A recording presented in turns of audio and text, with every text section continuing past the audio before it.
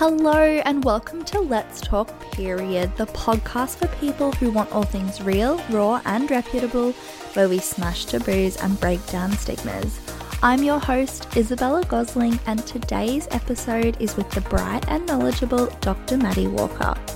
Dr. Maddy is a qualified acupuncturist registered with the AACMA and APRA. She believes that the healing abilities of Chinese medicine are unique, just like every patient who walks through the door. She is passionate about helping her clients reach optimal health and well-being through natural medicine. She has a special interest in treating women's health and fertility, cosmetic, emotional, and digestive conditions. Dr. Maddy is so passionate about treating women's health, not just because she wants to help others, but because she also has personal experience through going through her own chronic health journey for years, which still involves searching for the right professionals and receiving information that is both helpful and correct. In this chat, we talk on traditional Chinese medicine and what it actually is, the different tools used in TCM, how TCM can help with endometriosis and adenomyosis, the impacts and how we can help to reduce our stress levels, the role of herbs and the importance of practitioner prescribed herbs, why Dr. Maddy wants an action plan implemented for each patient when they see any health professional, plus so much more. Maddy was so giving of her time and her knowledge, and I cannot wait for you to hear this chat. So here is Maddy. Dr. Maddy, welcome to Let's Talk Period. I am so stoked to be chatting with you today. Oh, thank you. I'm so excited to be on with you.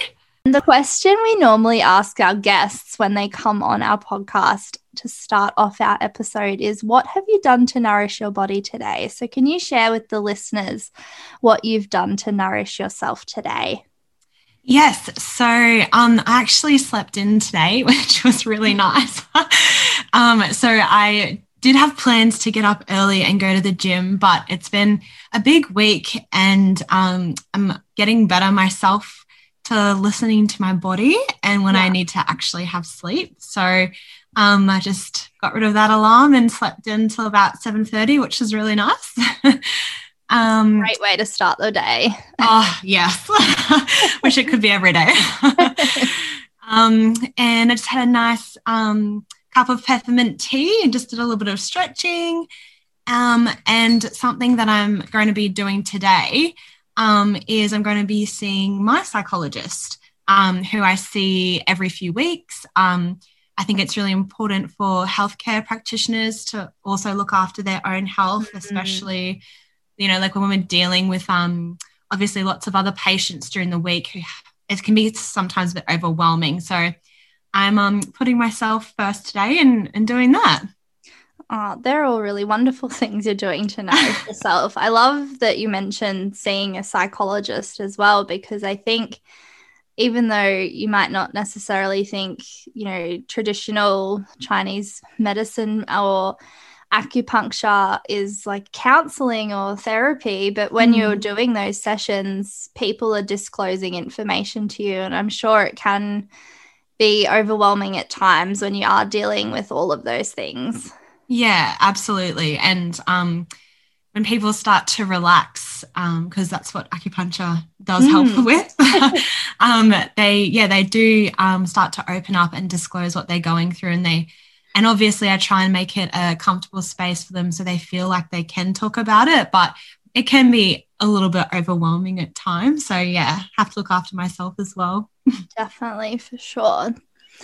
Do you have any morning rituals or routines that you normally do to start your day? I know you mentioned a cup of peppermint tea and some stretching. Is that what every day looks like for you?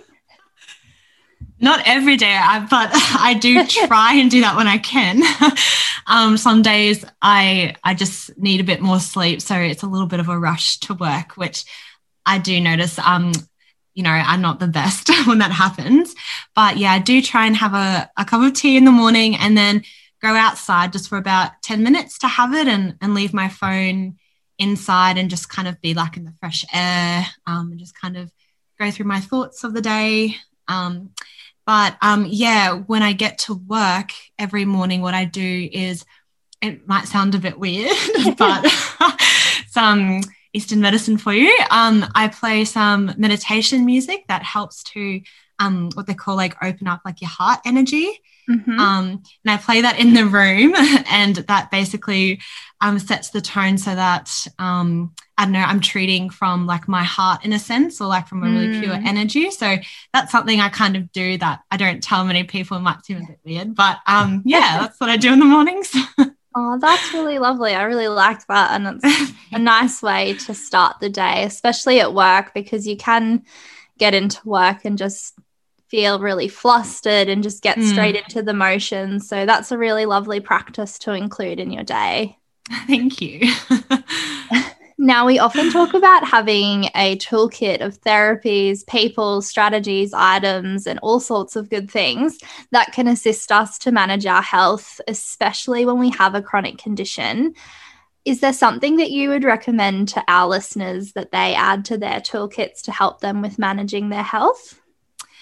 Yes, I do have a few things. Oh, I love that. But a lot of these people probably already include in their toolkits. But number one is a health practitioner team, so a good support network. So that can include people like psychologists, acupuncturists, nutritionists, chiros, physios, all those different therapies that can help you in different ways. I think it's really important to have a team. Like I myself, I have an acupuncturist that I see a chiro, a nutritionist, and a psychologist, and that's just, you know, it helps reboot me.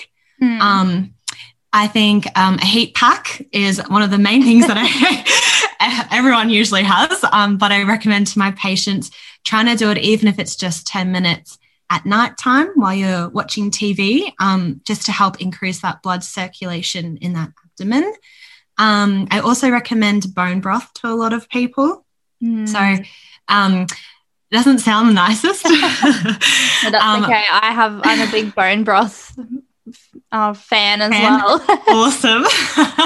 Yeah, so that helps to, in Chinese medicine, build our blood. And obviously in Western medicine, like you have all the good red blood cells and stuff like that from the bone. And it helps to work with our menstrual cycle, our digestive cycle, and things like even like our skin. So that's something that I recommend to have in your toolkits. And just one other thing that I usually recommend is to have a scheduled time in your week. That's just like your time. So if it's an afternoon or a morning, sometime during the week where you could go to the beach or go to your favorite cafe and just like have a cup of tea or something like that, that's something you can look forward to during the week and being like, oh, yes, this is going to be me time. But yeah. They were all amazing suggestions. I love the me time thing. I think we all forget to block out some time just for ourselves, and I think it's important to schedule it in. So it's kind of like a non-negotiable. Yeah, I reckon. Now, I want to switch gears a little bit, and I want to talk about your role. And I want to know, did you always want to do traditional Chinese medicine? Is that something that you were always interested in, or how did you, what led you into this career path? Yeah, so it's a bit of a different one. And whenever someone asks me what I do, I say, oh, I'm a Chinese medicine practitioner. And they're like, oh, that's different. What's that? But basically, after I left high school, I started my Bachelor of Psychology at UQ. And I lasted, I think it was like 2 weeks. Knew it wasn't for me pretty quickly. Yeah. But I think after leaving high school, like a lot of people struggle with their mental health, and mentally I just was not ready to study again. I think I was exhausted. So I took the year off and had a gap year and started working as a receptionist at a natural health clinic that my family used to go to a lot as well. And yeah, I just noticed like patients would come out and they'd be like floating through air and everything smelled good and they just looked really happy. And I was like, oh, this is awesome. Like, I really like this idea. And as I was growing up, I always used to get acupuncture for any injuries or other things as well. Like my parents would take me to go there. So it was kind of always right in front of me, but I never really saw it, which is weird. Like you can't see the forest for the trees. Yes, exactly. And yeah, it wasn't until I'd had some time in my gap year. I'm like, all right, it's coming to that time where I have to apply for another degree. What am I going to do? And I just remember speaking to my dad and being like, how do you study acupuncture? Like, I love what they do, and everyone looks really happy and they look really happy to go to work. And just Googled acupuncture courses, and there was an open day on that Sunday. And I went to it and signed up straight away. And it was like, wow. Okay, this is meant to be. Oh, that's always so cool when those things happen and they just like align really beautifully. Yeah, I think I was meant to kind of have that year off and, start 2 weeks in a different health course. But yeah, that one just wasn't for me. So yeah. And it's really tricky when you're young, and I'm not that much older myself. I'm 26, but yeah. Speaking back to like when I was 16, 17, there is that pressure placed on young people to find out what they want to do straight out of high school. And it's so tricky. Yeah, absolutely. And during that gap year as well, I think that gave me a lot of anxiety. And I actually went and saw a special doctor of Chinese medicine that did really good raw herbs. And I went and saw her for about 3 months frequently. And I was just a completely different person after about 3 months of treatment. And I was like, oh, this is really cool stuff. Just getting to like witness the power it can have. Yeah, absolutely. I'd love to talk a bit more about Chinese medicine now. And I'd love to know what it is. And because our listeners might not know. So if you've never heard of Chinese medicine before, can you give us like a brief overview of what it is and what a traditional Chinese medicine practitioner would typically do in a day or something like that? Yeah, sure. So, TCM stands for Traditional Chinese Medicine, and it's an ancient Eastern medicine that was first recorded in like historical history books about 2,500 years ago. So it's a very old medicine.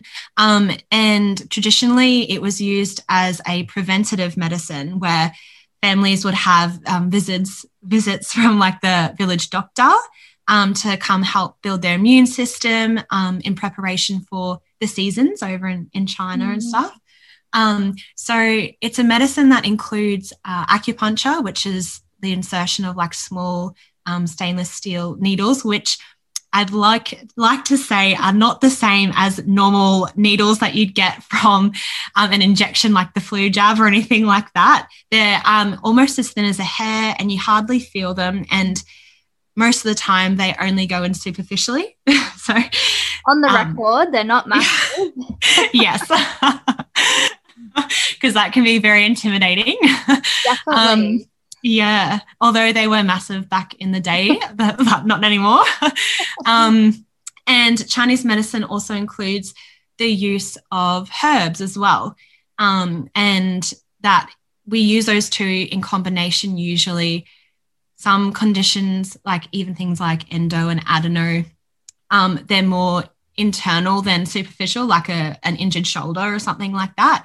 So we do like to prescribe herbs that do have a bit of a stronger effect internally. So if you go and see a Chinese medicine doctor, it would usually include an acupuncture treatment, maybe some cupping, a little bit of massage, and usually some herbal prescription.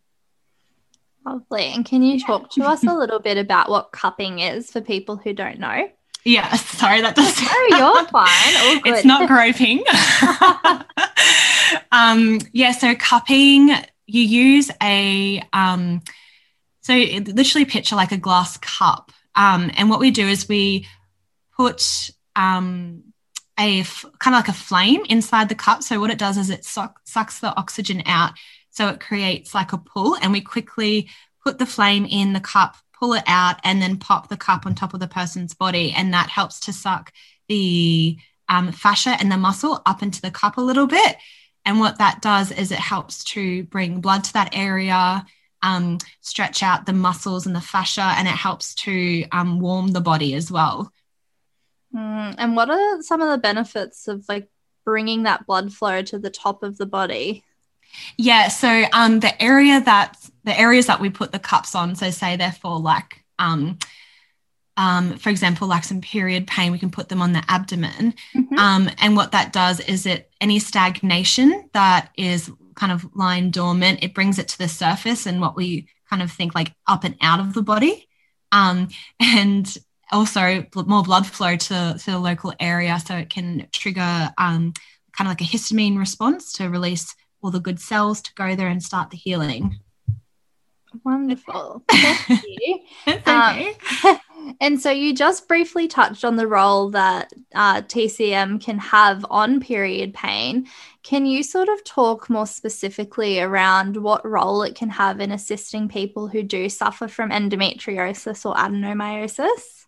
Yeah, absolutely. So in, I guess, Western medicine terms, acupuncture helps to trigger the release of a chemical known as adenosine, which is a local anesthetic and anti-inflammatory chemical. So there was actually one study that showed after 30 minutes of acupuncture, the concentration of adenosine in the blood had risen to a level 24 times greater than its baseline level in the body. So wow. It really helps to trigger the release of all those anti-inflammatory and anesthetic chemicals that the body can create to a higher degree. And where the acupuncture needle is inserted, it triggers kind of like a local firing of the nerves. So it signals to the brain to release a wide variety of chemicals, including red blood cells, white blood cells, and histamines to that particular area. So with endo and adeno, we treat locally a lot of the time, so on the lower abdomen. And what that helps to do is bring a form of anesthetic and anti-inflammatory to the area. But also, I guess, in a Chinese medicine perspective, there's particular channels that pass through different organs and areas in the body, and different acupuncture points that we put in help to regulate the flow of qi and blood through those channels. So, for example, when we have period pain in the right lower hand part of the body, we're going to treat a channel that crosses through that area to help move that stagnation through. And usually you do get a sense of relief through there. But yeah, it helps to increase blood flow to the ovaries and the uterus, which improves chances of like ovulation. And even when it comes to women who have endo and adeno, for conception. So it really helps to work with the ovum implanting on the uterine wall and building up the thickness of the lining, which is usually depleted or reduced a lot in patients with endo because they had the Mirena, which helps to actually thin that lining. So you want to work on building it a little bit more so that an embryo can attach. Sort of replenishing that lining. Yeah. I was reading all about the stagnation and all the different blocks to do with like the liver and the channels. And I was just so interested, and there's so many things that we just aren't commonly educated about around Chinese medicine. So I think it's a really valuable treatment modality that needs more awareness. Yeah. Oh, I obviously agree. But yeah, having that knowledge myself has helped me, and I kind of like to share a little bit of that with my friends and obviously my patients. But I'm like, you're coming up to your period, so you want to nourish your liver, which helps to supply blood to your uterus in Chinese medicine. So make sure you have heaps of leafy green veggies, which help nourish the liver, like those sorts of things that you can do, which are really easy. But yeah, it's amazing, Chinese medicine, just the way it kind of relates all together. Yeah. It's all really interconnected, and each part of the body relates to another. Exactly. Yep. It's all about trying to find that balance in the body. Now, I want to chat on stress, which I'm sure is, very, very important, very a common concern that a lot of people have. And it plays a huge role in TCM. Can you talk on the impacts that stress can have on our bodies, and also just some ways in which that we could reduce our stress levels? Yeah, sure. So in today's Western culture, stress is pretty much something that accompanies everyone that walks through the door. So stress triggers the nervous system to switch from parasympathetic to sympathetic. So that's basically going from rest and digest, everything's functioning well and is in balance, to fight or flight, where particular nerves are kind of switched off and your body, your heart rate increases, your breathing increases, your digestive system goes out of whack. So being constantly stressed means that nervous system is constantly in play, and that releases all sorts of stress chemicals through the body, like cortisol. And this obviously is not healthy. Your body needs to have that balance, and it's important to bring yourself back into the parasympathetic nervous system. So acupuncture has the ability to basically kind of turn the nervous system off and on again, like you're turning your phone off and on again when it's not working. So it helps to reboot your nervous system and restore the functioning of organs. And in Chinese medicine too, we look at emotions as being a cause of disease, which is one of the things that I absolutely love about TCM. It's very like holistic and inclusive of all parts of the body. So for example, grief and sadness affects the lungs in Chinese medicine. Depression, irritability, and frustration affects the liver the most, which is, we can relate to our period. So when there's not a good amount of blood in the liver and it causes stagnation leading up to our period, if there's not a good flow, we get really irritable and really stressed and angry and frustrated and depressed as well. So it's really, really interesting how those different emotions they literally affect our organs in Chinese medicine. So that's the way that we kind of look at it. So we want to narrow down the type of stress or the root of the stress in the patient. So it could be things like depression or fear or sadness, and then we treat the associated organ. But yeah, ways that we can reduce stress. So I'm a big advocate for expressing your emotions and not repressing them, even though that can be the easier thing to do sometimes. Yeah. So even if you don't want to talk to someone, even journaling and letting it kind of out of your mind and onto paper, making sure that you do have some sort of physical activity. So physical movement helps to move stagnation in your body in Chinese medicine. So it's literally like, when you go for, a run or go to Pilates and you start to feel a bit better, that's because the stagnation's moved through the channels and it's released all the good chemicals. Trying to steer clear of foods that make you feel really gross or like congested or inflamed. That's a big one because that gut relationship to the brain is really important and has a big effect. So I notice if I've had even things like alcohol on the weekend, I can get anxious or stressed like the next day. So there is a big relationship between food and stress. So the other one, meditation, which people are like, oh, whatever, meditation.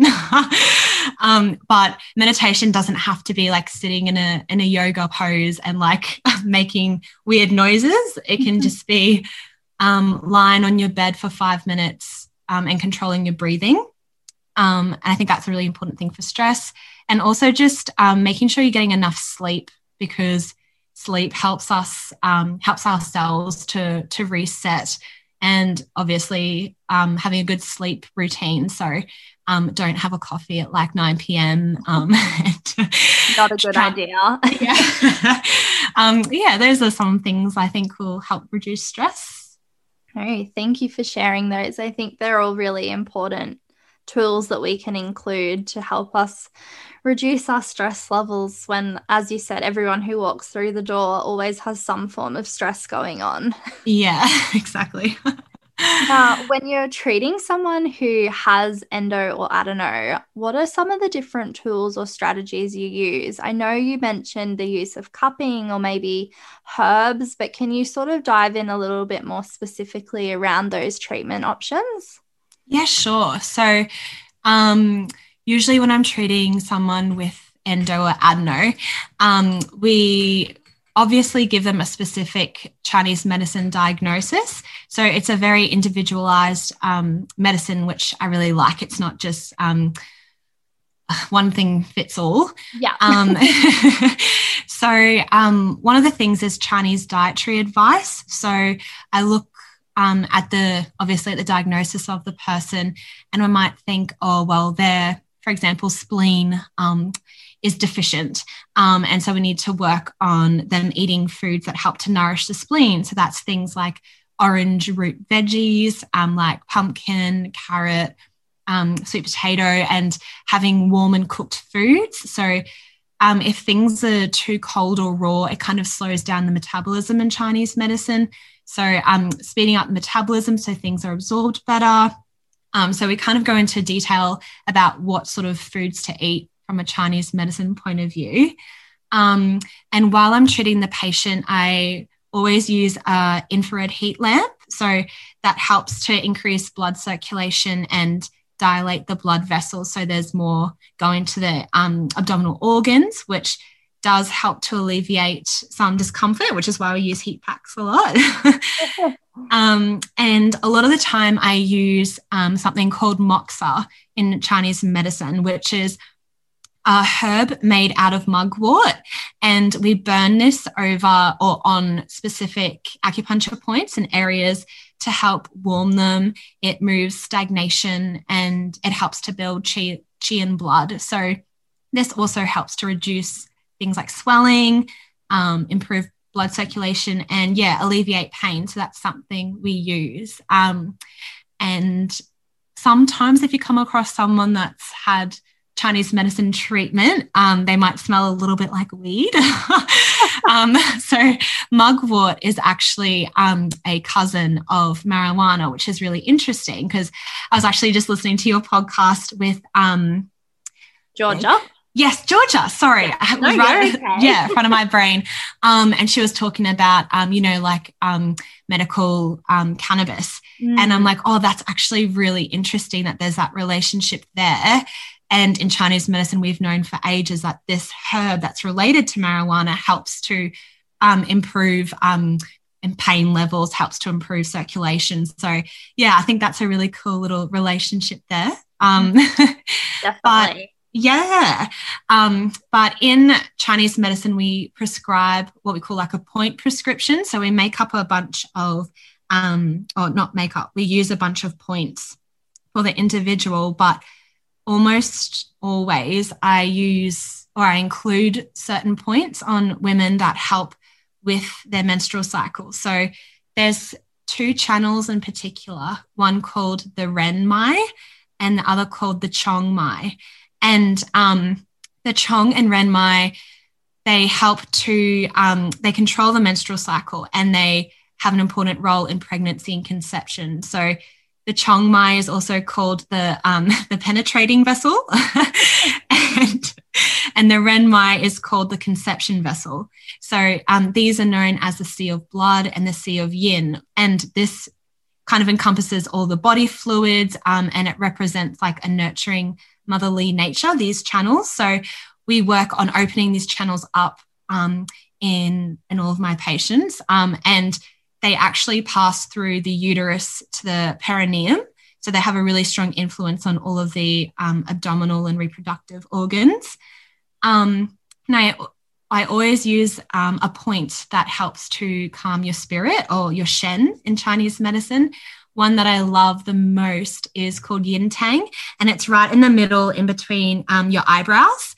So that one helps to treat anxiety and insomnia, and it helps to clear the mind. And obviously we know that endo and adeno aren't just a physiological condition. It has a lot of mental associations with it. So I always use that to help calm the patient, because when you're calm, it helps to release happy hormones as well and happy chemicals to help with the healing process. But yeah, that's kind of what a Chinese medicine treatment looks like. That sounds amazing. Thank you for going into so much detail there. And I think that will take some of the anxiety out of people who might not have been to a treatment before, and they're a bit unsure of what to expect or what the different things are that people use. So thank you for explaining that. That's all right. Now, you did touch on herbs briefly, and that's something we're asked about regularly. What herbs should you take? What supplements should you take? What are your recommendations around taking herbs and suggestions that you have? Yes. So with herbs, I definitely recommend make sure that they are actually prescribed by a health practitioner. So there are supplements and herbs that are kind of floated around a lot on the internet. That can cure your period pain. But no, definitely don't just buy off the internet. Go see a registered health practitioner. They can also make sure that the herbs are targeted specifically to you. So another kind of thing, like not every single supplement is going to affect you the same way it affects someone else. But when you are given herbs, make sure that you follow the right dosage and the other instructions that are given for taking the herbs. So usually with Chinese medicine, we recommend to have it with warm water, which it helps the absorption of the herbs, and to have it half an hour to an hour away from food. So more on an empty stomach, so it's absorbed a bit better as well. And to make sure you actually take the herbs constantly. So a lot of the time I'll prescribe herbs and they'll be like, oh, how are the herbs going? Like, oh, I forgot about them yesterday, but I had one lot of them today, but then the day before that, I missed that. And it's like, okay, well, we need to make sure that you're constantly taking them, because they're not going to have the proper therapeutic effect if you're not, consuming them the right way. And one other thing, most herbs are fine to take with other medication, but making sure that your health practitioner knows all the medication that you are taking, so that there's no adverse biochemical interactions. So, for example, if you're taking any blood thinners like warfarin or heparin, your practitioner shouldn't supply you with herbs that move blood stagnation, because that will thin out the blood even more, and then you'll get really bad bruising, or you might have a really, really heavy period because it's promoting too much thinning of the blood. So making sure you disclose all of your medication to the practitioner that's going to give herbs. And they are such important tips. So consistency is key. Being open about what medications you're taking and following the prescription correctly, not just buying random herbs off the internet and hoping for the best. Yes, that's a big waste of money. What would you like to see change within the gynecological health space? Okay, so I know myself from being someone who's seen multiple gynecologists and specialists for my own health.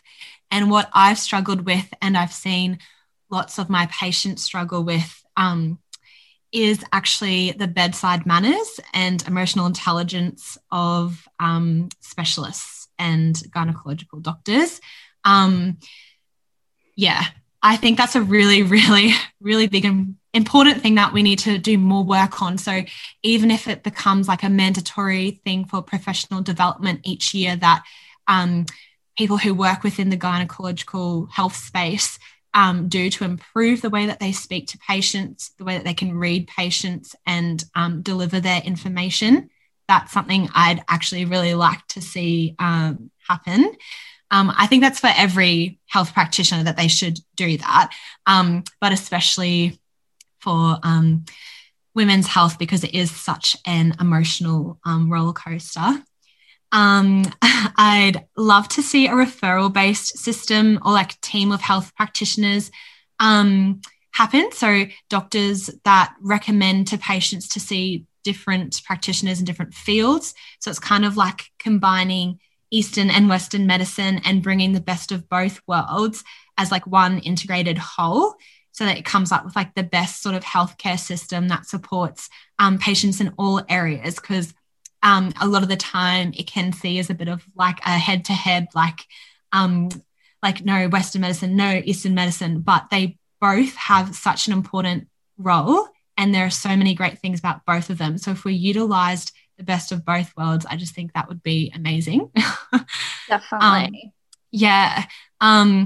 I'd also like to see kind of like an action plan implemented with a patient when they see their specialist. So a lot of the time there's a lot of information that's just kind of spat out to you and you leave feeling really confused. What do I do next? I don't know who to contact. So actually having an action plan implemented that the patient can take home, like step by step, this is what you do next. I think that would help to ease a lot of anxiety and save lots of time and money too.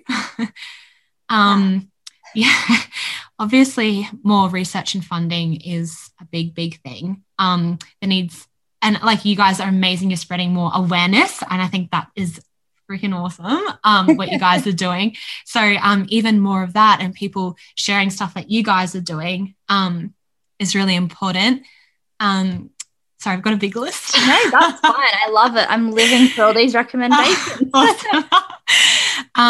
Free period care, especially for like obviously with New Zealand, how there's now free period care for high schools, just even starting off with something like that. So just for high schools or primary schools as well, because girls get their periods at a young age as well. Or even in workplaces have free period care available.